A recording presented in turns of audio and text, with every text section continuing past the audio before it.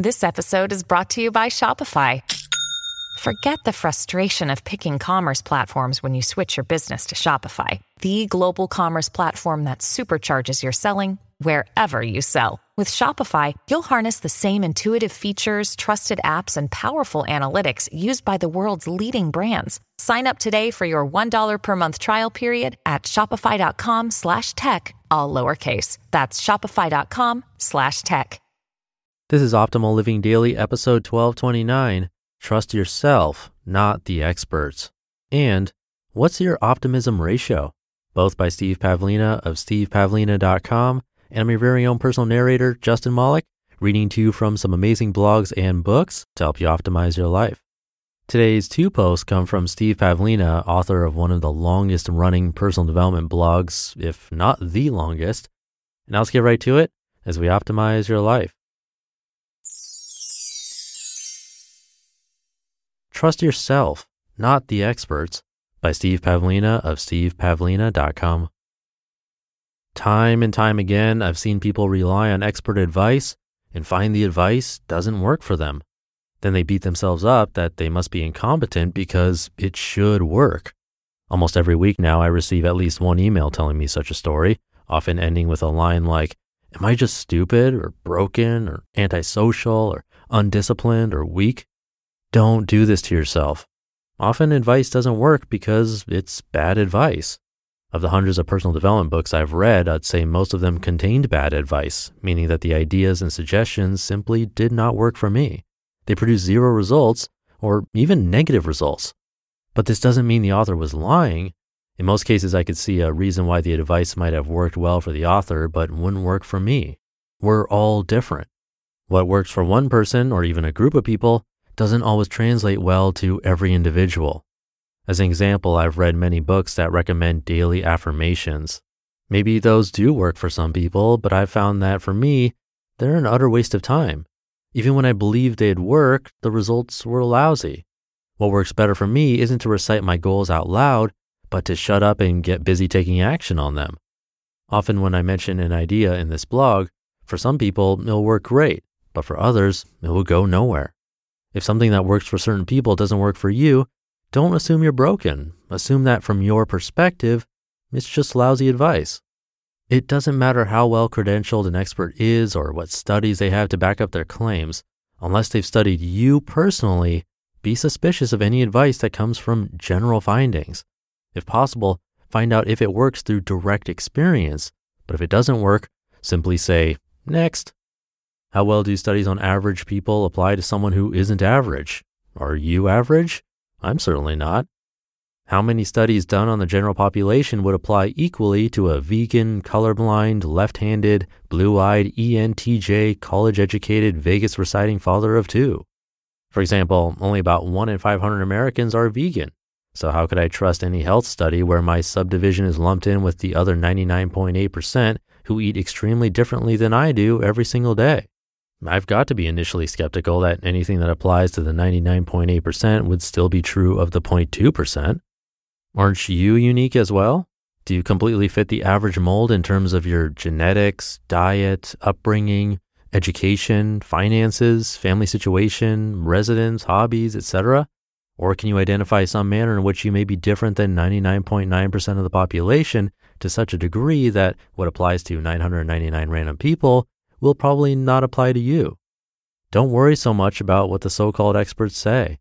Decades from now, their advice will probably be proven wrong anyway. Study yourself as an individual and use expert advice only as a general guide for new experiments of your own. Notice what works for you and what doesn't. Trust your senses. If the experts say one thing but your personal experience suggests the opposite, put more faith in your own experience. That will take you much farther down the road of personal development, certainly a lot farther than beating yourself up. What's your optimism ratio? By Steve Pavlina of stevepavlina.com. In his famous book, Learned Optimism, Martin Seligman points out how our present use of language can be a fairly accurate predictor of future success. Seligman explains how he was able to predict outcomes of sporting events with reasonable accuracy by comparing the language used by the coaches and players in interviews before the event. Basically, what he did was count all the positive words and the negative words in published pregame quotes from the players and coaches, and then he calculated the ratio of positive words to negative. The team with the higher ratio was the one picked to win. There is some subjectivity in deciding whether a word is positive, negative, or neutral, but if you try it yourself, I think you'll find that most of the time it's fairly easy to classify words. Seligman also explains using a similar process to predict the winners of political elections. Try this for yourself.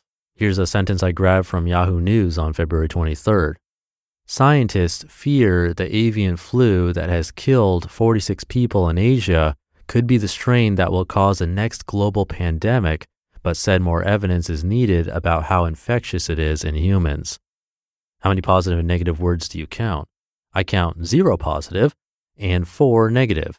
Fear, killed, pandemic, and infectious. So this sentence has a ratio of 0 to 4, which is 0. Let's try the same process on all of the headlines from Yahoo News. I'm using the February 23rd version. I count 6 positive words, eases, ads, new, found, right, and wealthy, and 15 negative words, denounce, fight, die, soak, death, somber, slain, fears, concerns, dismissed, defiant, avoids, risk, pandemic, handouts, for an overall ratio of 6 to 15, which equals 0.4. My picks are subjective, of course, so yours may be different, but try it for yourself on any news site. If you find with a ratio above 1.0, please tell me about it. Try this on yourself as well. Go over some text you wrote recently, emails, forums, posts, whatever. What's your ratio of positive to negative words? Seligman would argue that this is a powerful predictor of future success. Some personal development experts believe that by intentionally choosing more optimistic words in the language you use, you'll start to become more optimistic in your thinking, which will in turn lead to better results. Tony Robbins has a whole chapter about it in one of his books. He refers to it as transformational vocabulary. Have some fun and try this on your friends and coworkers. Grab something they wrote and compute their ratio. Is their language predominantly optimistic, greater than 1.0, or pessimistic, less than 1.0? Who has the highest score, the lowest score? Any interesting patterns? What kind of boss do you work for? What about your company's brochures? If you run your own business, how's your marketing material, your website, your business plan? Are you projecting confidence or self-doubt to your customers? What about your journal entries, your to-do list? You'll often see a pattern where like attracts like. Pessimistic news sources will attract pessimistic readers, partly because those are the best targets for advertising. Negative people are more likely to believe that buying products will change their emotional state. A pessimistic company will attract and breed pessimistic employees. The high-energy positive people will go where the enthusiasm is welcome. So there's a good chance you'll see similar ratios to your own when you look around your environment. You just listened to the post titled, Trust Yourself, Not the Experts, and What's Your Optimism Ratio? By Steve Pavlina of stevepavlina.com. I thought that last one was super fascinating. I think you can tell this was written a while ago because he references Yahoo News, which is less popular today than it was before, and forums as opposed to Facebook posts or groups. I think analyzing yourself is a lot easier now with Facebook, Instagram, Twitter, and the like. So try it out. I'd love to hear your results and see what your ratio is. And I really like that first article because it sort of sums up the purpose of this podcast. We hear a lot of different opinions on this show. I don't pick only what I agree with. Sometimes I don't agree with the authors or don't even approve of something they've done, but that doesn't mean there isn't some value in what they're saying or that someone listening, maybe you, might find value in it. So we hear from many different authors with different perspectives and differing opinions, and we're allowed to pick and choose what works for us and experiment with it. But that's just my opinion, of course. And that's enough from me for today. Have a great rest of your day. And I'll see you in tomorrow's show where your optimal life awaits.